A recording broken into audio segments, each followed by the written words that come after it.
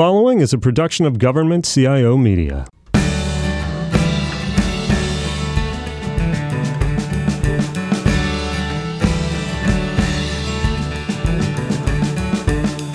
Welcome to GovCast. We are so excited to roll out this inaugural episode and start highlighting the tech personalities behind the headlines. These are the personal stories of the government and industry leaders transforming the public sector, and the bits and pieces you typically don't hear covered by publication in this space. So we'll share these untold stories about how these influencers got to where they are, their passions in and outside of technology, and the roadblocks they've encountered on their journey. You'll find these stories are not always what you'd expect them to be, and that's exactly what we're hoping to uncover with GovCast. I'm Camille Tutti, Editor-in-Chief of Government CIO Media. I've been covering the federal IT movers and shakers for the past 10 years or so, and I started as a reporter writing about government contracting. After that, I got into technology and IT reporting and quickly became an editor. A year ago, I came on board to launch Government CIO Media, and it's been a huge success, and we've had tons of fun. Now I'm excited to continue sharing our content in this podcast and have conversations with the influencers in this community. I'm Amanda Ziede. I'm a reporter with Government CIO Media. I started my journalism career writing about lifestyle, food, and travel, and somehow found my way into the government technology space about 3 years ago, and it's been my beat ever since. But rather than just telling the news, I am passionate about telling people's stories. So I've spent these past 3 years learning about not only the innovative projects in government, but about the people making them happen, and the teams making IT and government more efficient. So when I joined Government CIO Media, I had the opportunity to help start something new, and now the platform to share those stories. Today, our guest is Jose Arrieta, Associate Deputy Assistant Secretary for Health and Human Services Division of Acquisition. Jose, thank you so much for joining us today. Is there a shorter way to say your title? Thank you for having me. I try to just simplify it and just say, I'm Jose. I run acquisition at HHS. Great. This is Jose. He runs acquisition at HHS. So what does your title actually entail? What does your position mean?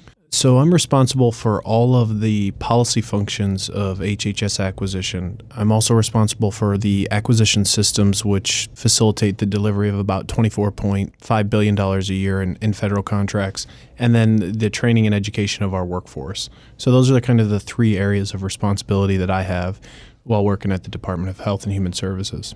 So whenever I see you on the speaking circuit, you are always advocating blockchain and the potential of blockchain. So talk to me a little bit about what you see as the greatest potential of blockchain, especially when it comes to health, in a perfect world and more realistically. That's a really good question. I believe that change has to occur as it relates to how we deliver services, whether they're health services, whether they're acquisition services. I'm in an interesting position in the sense that I have the ability to drive change through the acquisition systems. So when I look at a technology like blockchain, I see that we actually have the capability to take an existing set of systems, layer it with blockchain technology, and actually take all the data off of our existing systems and roll them into a blockchain environment in a cloud. From that point forward, you can actually rebuild your business processes off the blockchain. So when you think about health and you think about healthcare networks, and you think about the fact that there are multiple ways that healthcare services are delivered and multiple points at which data is extracted from an individual, blockchain becomes an enabling technology that actually allows you to rebuild your business processes without disrupting the existing function of the way systems deliver service in the healthcare market. So lots of hype around blockchain. So when you talk to your peers in government and industry, how do you explain blockchain, or how do you keep that conversation going about this technology when people have that shiny object syndrome? A lot of people, when you mention blockchain, they think that you're just talking about the hype and that you aren't going to implement it. So I think the key is to actually try and implement it. And so we've actually just done an implementation and built a proof of concept at HHS, and I'll share a little bit. But that's the key to actually making it not just hype, making it reality.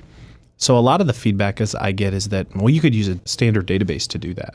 What you have to understand about blockchain is blockchain gives you the ability to extract data from 5 or 6 different systems, like I said before, and rebuild business process, but it enables you through the business network to touch each individual in your business network. And think about that, and actually deliver services directly to them. So over the last, 6 weeks, we've actually built the capability at HHS, for example, to look at the terms and conditions and prices paid on over 100,000 contracts over an 18-month period. It's about $40 billion in spend.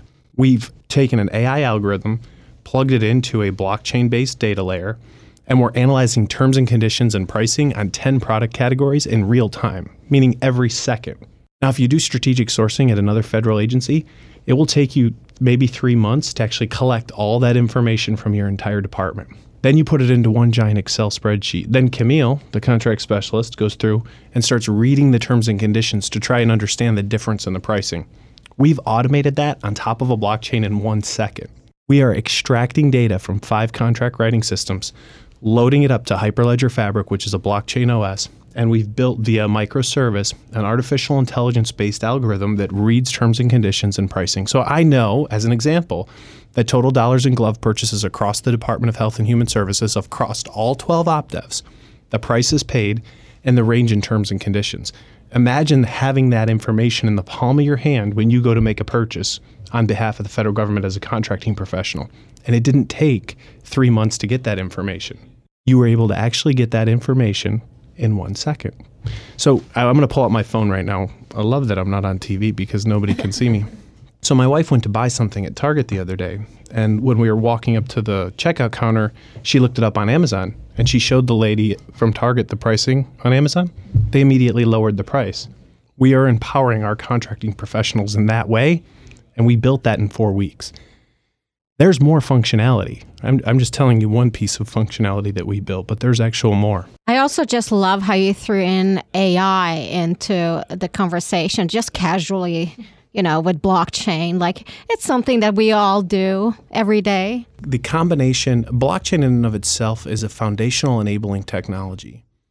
What it allows you to do is it allows you to recreate a business network on the basis of data and tie together multiple different systems, right? So if I was running a private equity right now, and I say I wanted to buy up like 5 regional distributors of ice, right? I'm making up a stupid example. Say I wanted to buy 5 regional distributors of ice, each that had a customer base. Historically, you'd buy them up. You try to lower your delivery costs by contracting with one company. You try to lower your storage costs by creating one giant storage facility. You try to cut costs. With blockchain, we can take the data from the 5 different companies that we've purchased. We can load it up onto one data layer.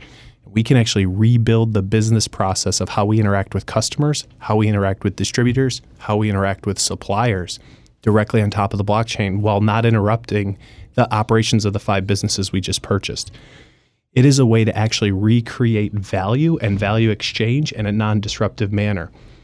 It only works if you combine blockchain with artificial intelligence with robotic processing automation. Why? Now I have an immutable record of data that exists from whatever systems I'm interacting with, and the power of robotic processing automation and artificial intelligence, it becomes even more valuable because we know that that data is accurate and it's a representation of what actually exists. So I think the combination is really important. Is this the HHS Accelerate program? Yes, it is. And that took 6 weeks, you said, to complete? One, it's not complete, it's ongoing. Okay. Let me tell you what we did in 6 weeks. So the contract was awarded somewhere around mid-April, April 20th, April 25th, something like that.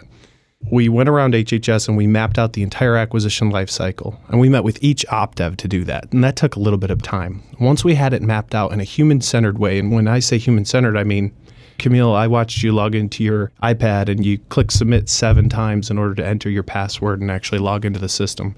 We wanted to get that feel for how the workforce was struggling with their systems at HHS. So we took some time to do that on the front end. But when we started the development work, it actually took 6 weeks to take 5 contract writing systems, layer them with Hyperledger Fabric, which is a blockchain OS, create a standard data taxonomy within Hyperledger Fabric that was a representation of all of the information that exists in a federal contract. We used machine learning algorithms to actually extract the data from the 5 contract writing systems and cleanse it. What are we doing? We're teaching a machine that VER, V.6, ver.7 all mean version. Allow that information to pass and tag it as version in our standard data taxonomy and Hyperledger fabric. This is all over 6 weeks. We took that artificial intelligence-based microservice that I outlined, we plugged it into our data layer, and now in real time we can automate terms and conditions and pricing in 10 product categories. Then we said, we need to add value for the program manager. We need to add value for the planner of federal acquisitions. So we've actually created a single portal, and it's not functioning yet, right? It's a prototype right now. So we've created a single portal where industry partners can actually submit their information to HHS. And every time they log into that portal, that node on the blockchain, they have a record of every RFI they responded to, every RFP they responded to. That information is automatically sorted into a market research document. So when I'm a program manager and I'm going to make a buy, I can get an automated look from a market research perspective of information that was submitted in response to an RFI. I can also get all the historical spend data from the 5 contract writing systems and terms and conditions. Think about how powerful that is. If I'm trying to solve cancer, I'm not going to do research on historical contracting information and prices for professional services. I'm researching cancer. Imagine if I could read through a market research document with that information and use that to actually winnow down my thoughts as to what I needed, how much value that would add for that program manager that's trying to solve cancer. Then we took that information and we said, we should pre-populate an acquisition plan for that program manager. Not that it's final, but we should put information about risk. We should put information about companies that exist. We should put information about how many different contracts historically HHS has used for that service or that product in a document so that they can read with the terms and conditions and pricing of that product or service, so they have a valid insight into what's happening across the department. That's what we've actually done in 6 weeks, all while creating a new user interface, so the look and feel, and Camille doesn't have to hit submit 6 times when she actually logs into the system. So that's kind of what we've done over that time frame. So you have a lot of technical expertise. So are there occasions where when you're talking with your acquisition peers that it hinders you? Because I'm going to assume that not every acquisition professional, even at your level, has the kind of knowledge that you have of technology.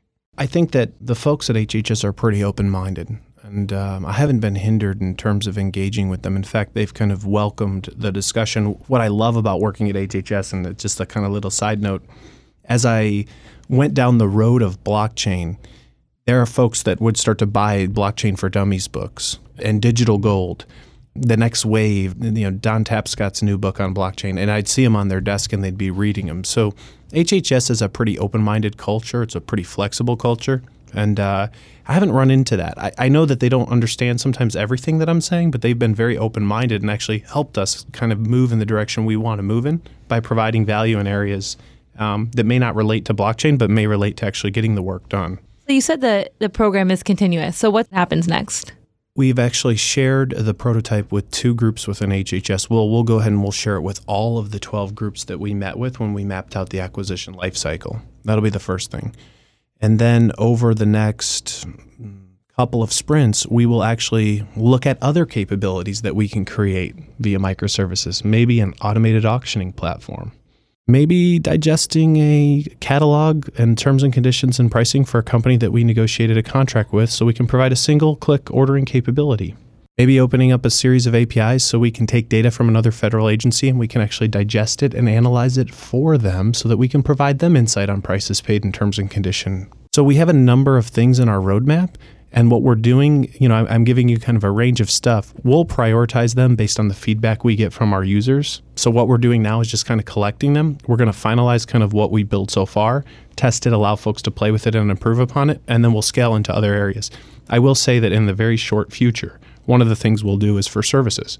We'll actually build a microservice for services to analyze hourly wait rates and the location that the services are actually delivered to provide that insight at the fingertips of our contracting professionals when they go to negotiate that deal. So that's kind of the next couple of things we're looking at. You're not stopping at blockchain. We are using the blockchain as a foundational layer to rebuild all of our business processes. And then we're using artificial intelligence and robotic processing automation to actually rebuild those business processes as microservices off the blockchain. So we're delivering them in concert. And 6 weeks for government is pretty fast. What was the hardest part of implementing that process? Was it educating the acquisition officers or finding ways to put new technology on these legacy systems? I think the hardest part was I was pretty new. So I started at HHS in January, and we started this work, I think it was around mid-April. I think I said April 20th. Maybe it was April 17th. I don't really remember the exact date.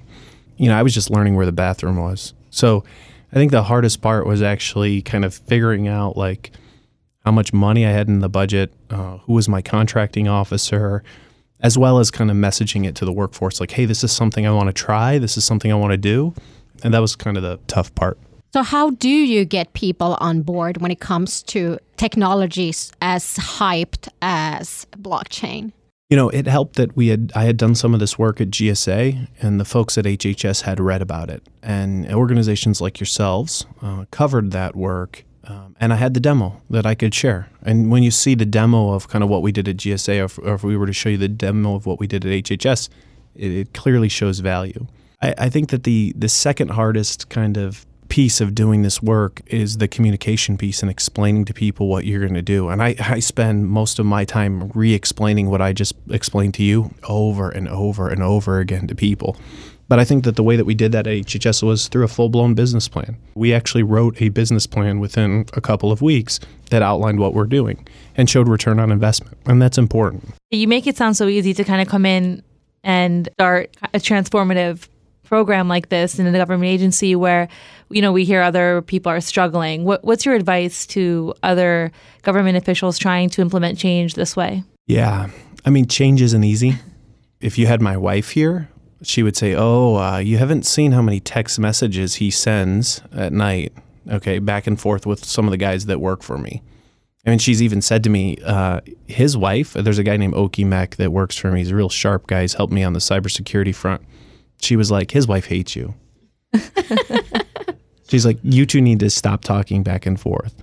So, if you're going to try something transformative, it's not easy. And it's something that you actually have to go out and educate on. You actually have to go to 2300 Wisconsin Avenue and do the interview and explain it to people.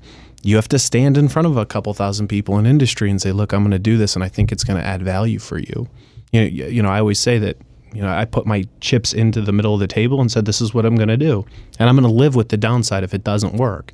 That's the risk. You have to fully commit to it. So when it comes to education, what is something that you yourself need more education on when it comes to the acquisition field or technology as a whole? Camille is always asking these questions that are like very penetrating. You know what I mean? Very what deep. Can you do better? First, I just want to say, be a better husband. Okay, that's one thing I can do better.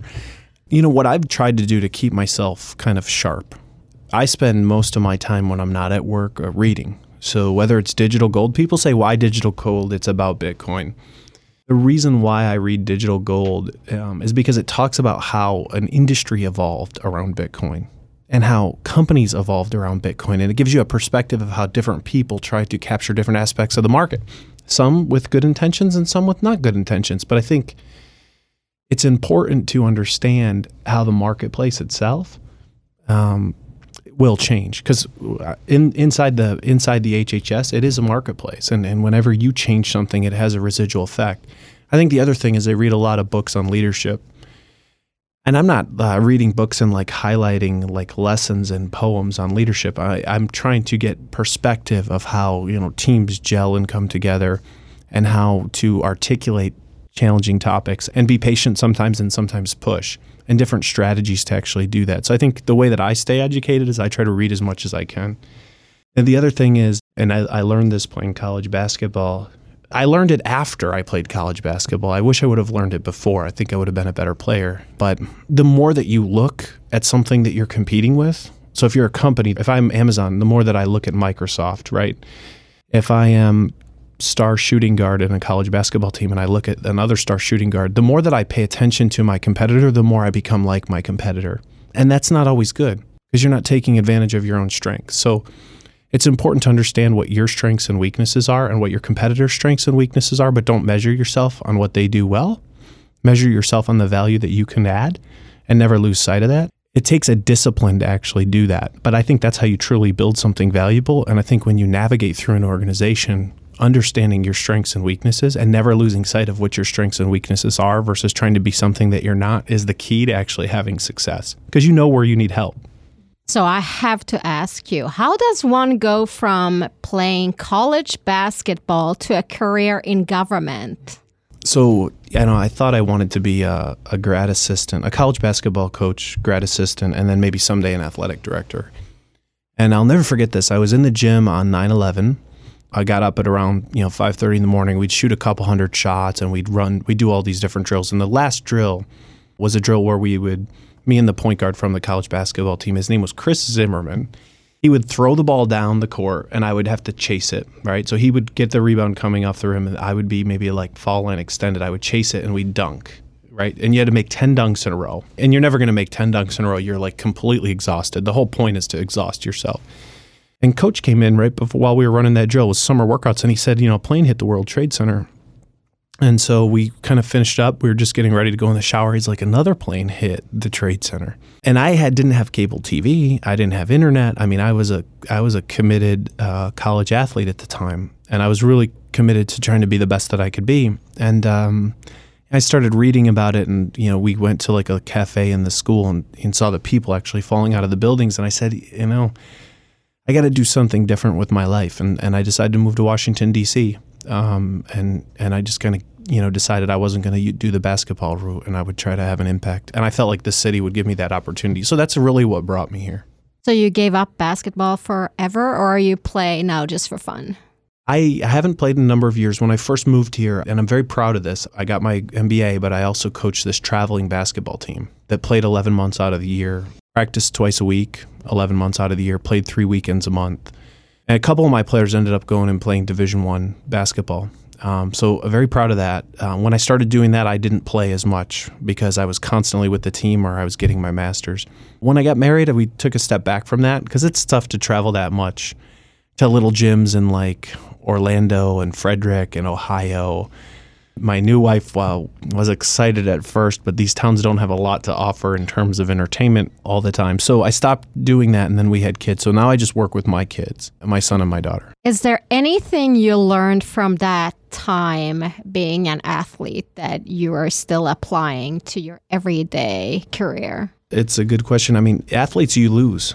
Every play, you may win something on it and you may lose something on it. And you really got to kind of be mentally resilient and kind of grind it out. And there's always somebody better. There's always somebody that does something better.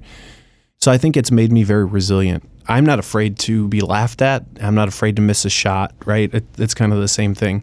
And I think from coaching, one of the things that I learned from coaching, I thought I had a really good vision when I first started coaching. I didn't want to deal with the parents at all. I basically just ignored the parents completely. And one of the dads came up to me. He's like, you really got to pay attention to the parents. He actually moved and he works at Goldman Sachs now. He's a partner up there, and he was an investment banker in this area. And he goes, you really ought to pay attention to the parents. And he goes, tell you what, I'll be the CEO, because he played college basketball too. He's like, I see the vision. I'll be the CEO. I'll communicate the message to them so you can be the chief operations officer. Yeah, I was 25. I mean, who wants to talk about playing time with some guy that you don't think understands basketball as well as you do, and you're trying to give everybody playing time to create this like balanced team? Well, I learned the importance of kind of communicating and explaining what you're doing and having some patience. So I think from a basketball perspective, as a player, I learned to be resilient. You're going to win some, you're going to lose some. You're going to be tired some days and not play well. You're going to play great some days. You got to bounce back regardless. I really learned you really have to take the time to communicate what you're doing and what your vision is. Not everybody's going to buy in, but you have to be patient and give everybody the time to actually have a chance to buy in. So those are probably the two biggest lessons from my basketball playing days. And by the way, I wasn't the greatest basketball player, okay? In high school, I was horrible. I was so bad that they called the high school coach when I made varsity as a sophomore, didn't make it as a freshman, and they said he doesn't deserve to be on the team, let alone the JV team. Okay, he doesn't deserve to be on the varsity team, and I ended up becoming like an all-state athlete, but I really wasn't that good. But so, you have to, when I'd say be resilient, like if you work at it, you can get better, but you got to kind of put the time in every day, and you got to deal with the failures in a way that makes yourself better, that doesn't kind of tear yourself down. And that's a really hard lesson to learn. I think you can only learn that from something like sport. I thought you were going to say teamwork, so that was a much more interesting response. Well, teamwork, obviously teamwork, right? But it's really the resiliency that you're going to learn as an individual, right? You have to be resilient in order to compete in something. So, teamwork is obviously a key part of it, but I think resiliency more than anything is what allows you to be a team player. It's what allows you to cheer for the team when you played horrible. It's what allows you to kind of pick your teammates up when they're not playing well. But you have to be resilient, and you have to be able to be positive when things aren't going right for you and for the team. So I think resiliency is a little more important than teamwork.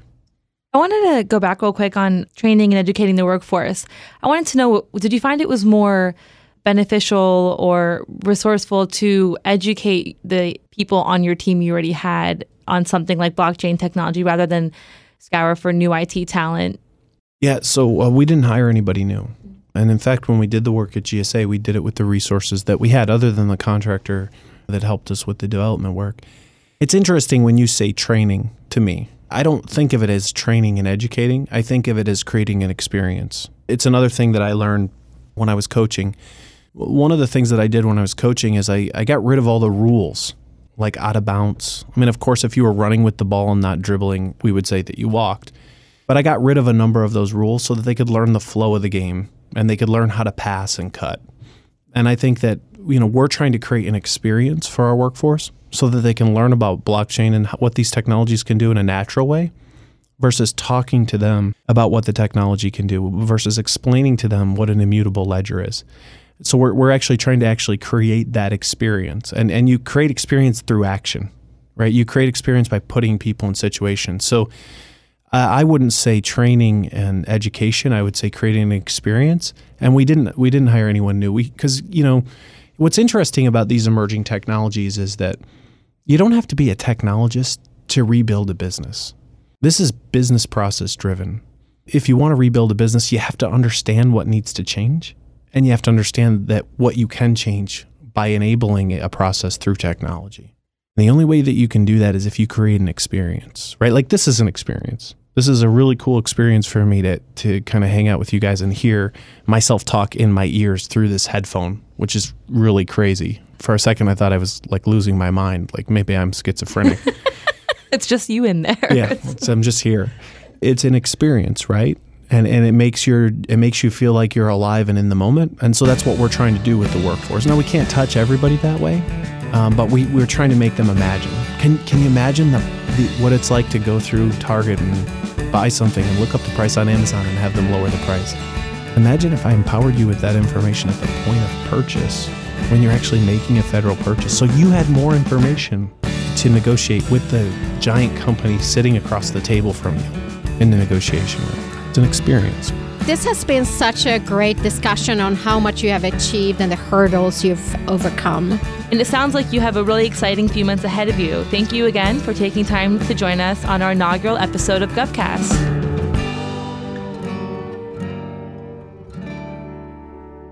That was a great conversation with Jose. I really appreciated hearing about his journey from being a college athlete to going into government and making that decision to be a public servant on 9/11 and realizing maybe this is my true path. Yeah, that's really amazing. And especially going from basketball and how that helped him gain a sense of resiliency to turn that into this blockchain program at HHS where, he compared it to taking your phone to a store like Target or Best Buy and being able to price match right there off of Amazon and seeing that immediately, that 1 second transaction. That's exciting for government. And I think it's fascinating that he does not see it as education that he's doing with his personnel, but it's more about the experience. He has a lot of knowledge about technology, as we heard, but he is really more about making it an experience and teaching people how something like blockchain can help solve a problem rather than just talking about the technical aspects of it.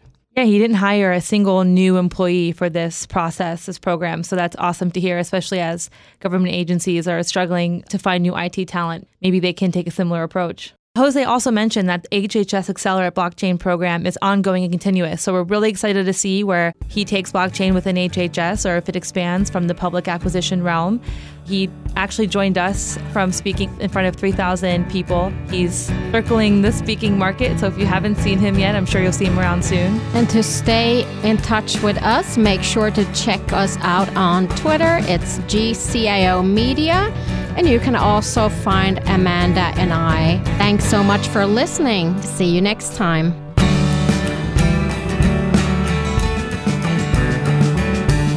This episode is sponsored by Lumina. Lumina's mission is to use AI systems to protect the world. To learn more about the company, visit its website at luminaanalytics.com. GovCast is a production of Government CIO Media. It's produced by Tracy Madigan and edited by Rob Ford. Our theme music is provided by Big Hoax. Our executive producer is Michael Hoffman. If you're interested in sponsoring GovCast, you can email Andy Andrews at randrews@governmentcio.com.